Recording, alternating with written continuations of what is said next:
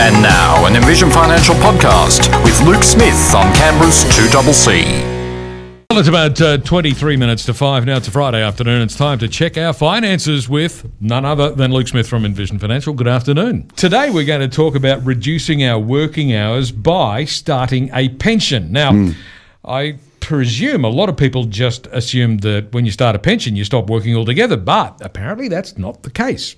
Well, I guess the answer really is it depends. What do you want to do? And this one really has been coming up a little bit, and it comes out of the following conversations. I really like my job. I just don't like it this many hours a week. Or I'm thinking about a career change. If I could have a day a week that I could focus on that, but keep my cash flow the same, that'd be great. How do I do that? So today's conversation is about understanding the transition to retirement pension rules and identifying where you may be able to use them to your advantage, and not just to reduce your work hours, but also then to potentially say, one, I don't want to do as much work as I do, but I want to keep my income the same.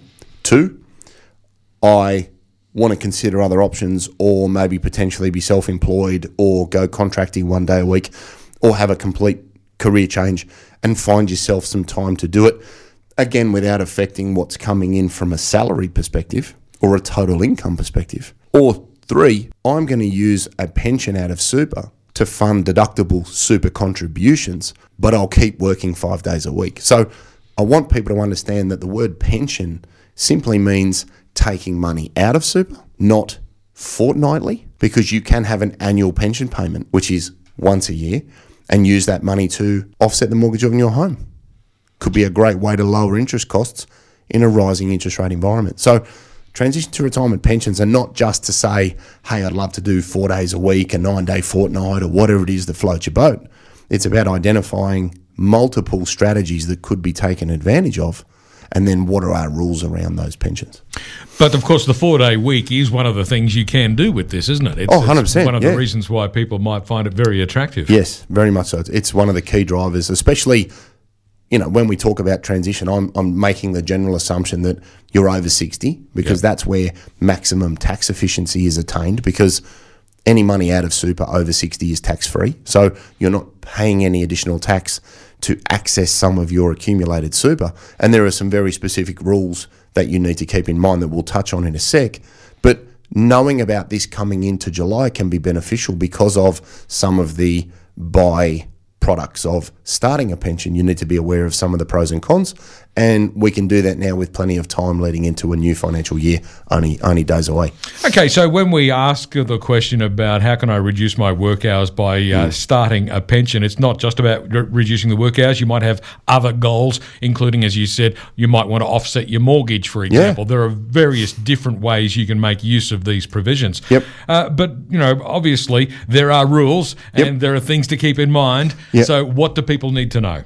So a transition to retirement allows you to access your superannuation on a limited basis as an income stream without having to retire.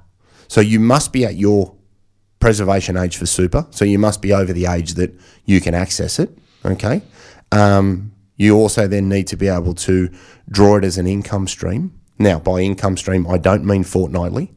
A lot of people or it can be if you want it to be. It can be, provided your super fund allows it. But I find a lot of people, because of the defined benefits in Canberra, they jump to a fortnightly payment. They think Centrelink, they think CSS or PSS, when actual fact a pension is just the act of starting an income stream and taking money out of super. So you could go to your fund and say, right, I'd like to start a transition to retirement income stream, and there's specific paperwork that you need to complete. You also need to then be able to say, how much am I going to take?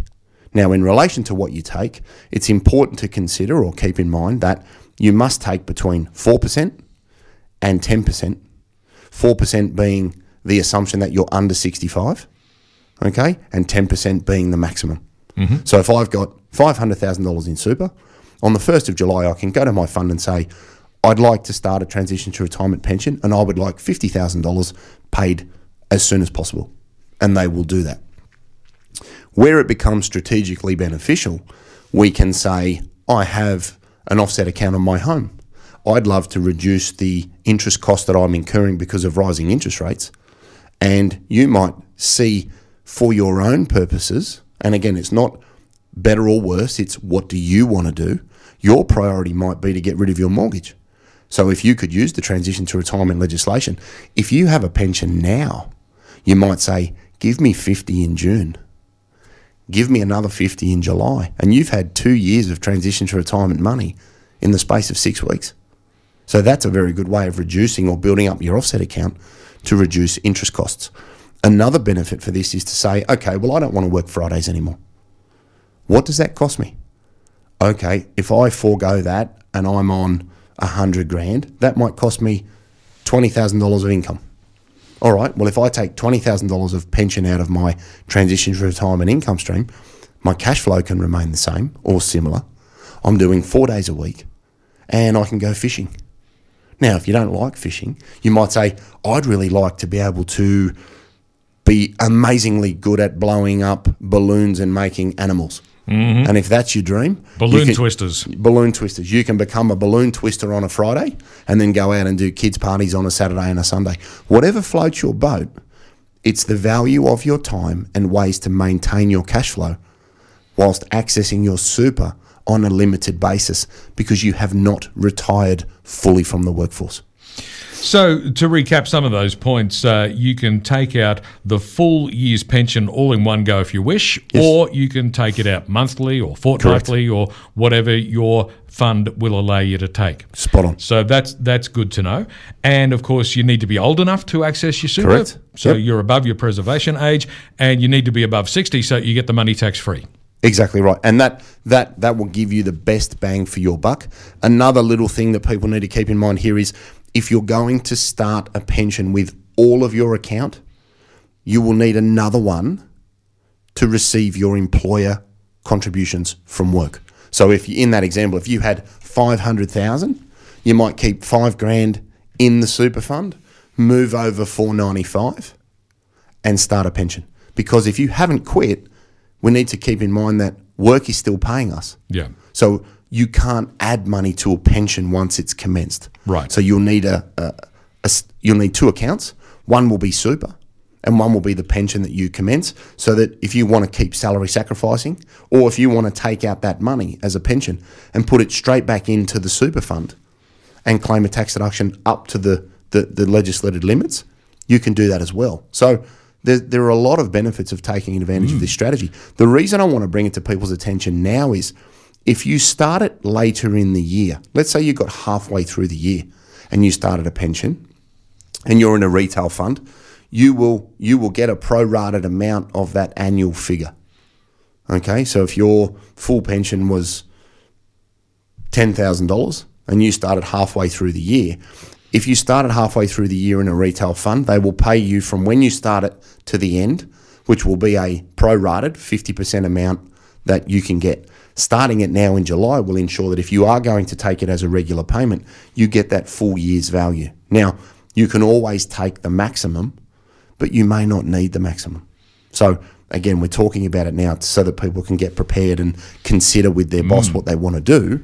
Because every time someone comes in and says, I'd love to go 4 days, well, here's a way you could do it. You're now weighing up the value of your time and using the resources that you have, which is super, to spend some time doing other stuff. So how do you get started? What do you do to make this happen? So I'd reach out to the fund and say, look, do you offer it? Because, again, a fund doesn't have to offer transition to retirement. Now, it is widely offered.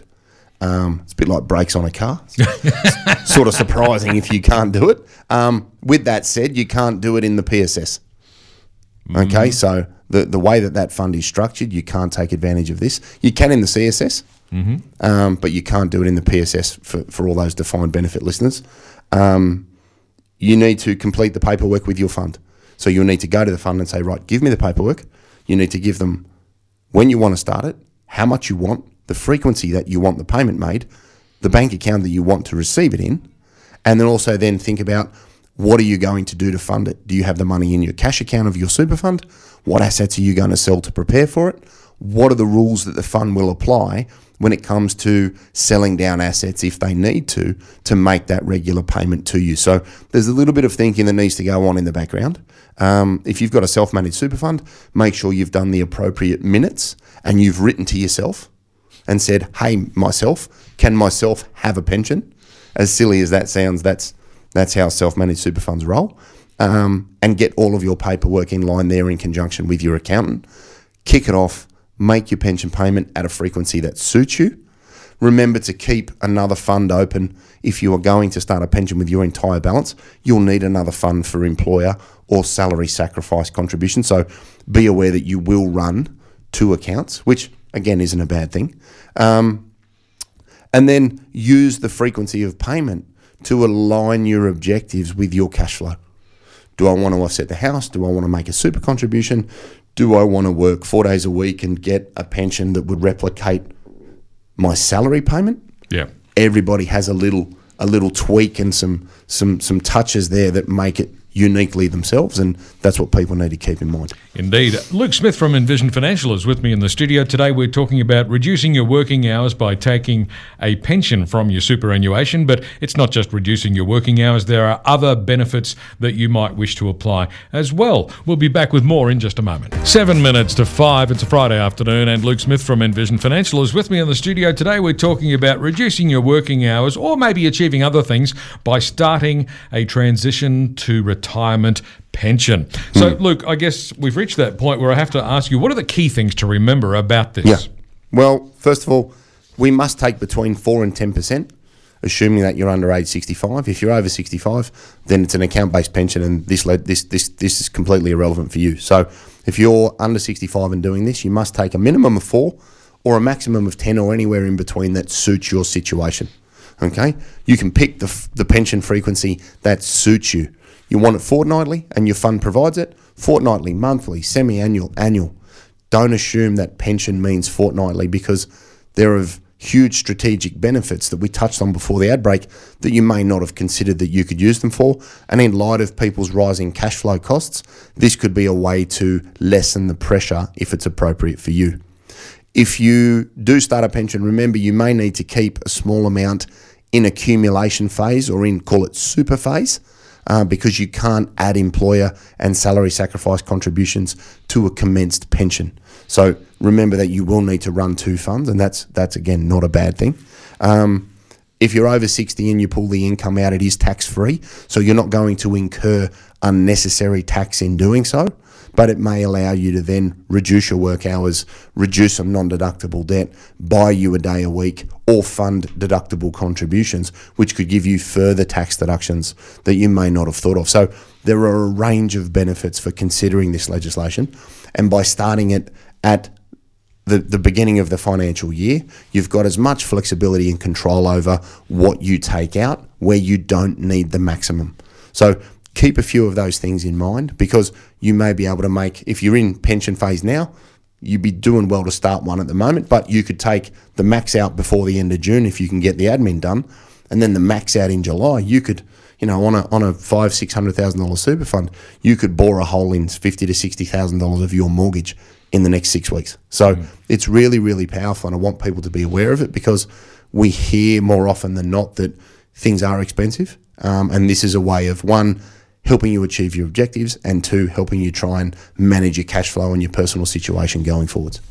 And of course, it may not be to reduce your working hours. You might be using the money to, as you've said, offset your mortgage, or you might be using the money for other purposes, such as, I don't know, you might want to do some renovations or something. Look, exactly. I think it's a great way of, and that's why the legislation says it's transition to retirement. Yeah. So you haven't met a condition of release. You haven't put your hand up and said, I quit, but you'd really like that buffer. You can also still do 5 days. Yep. And use that money to pay for a pergola.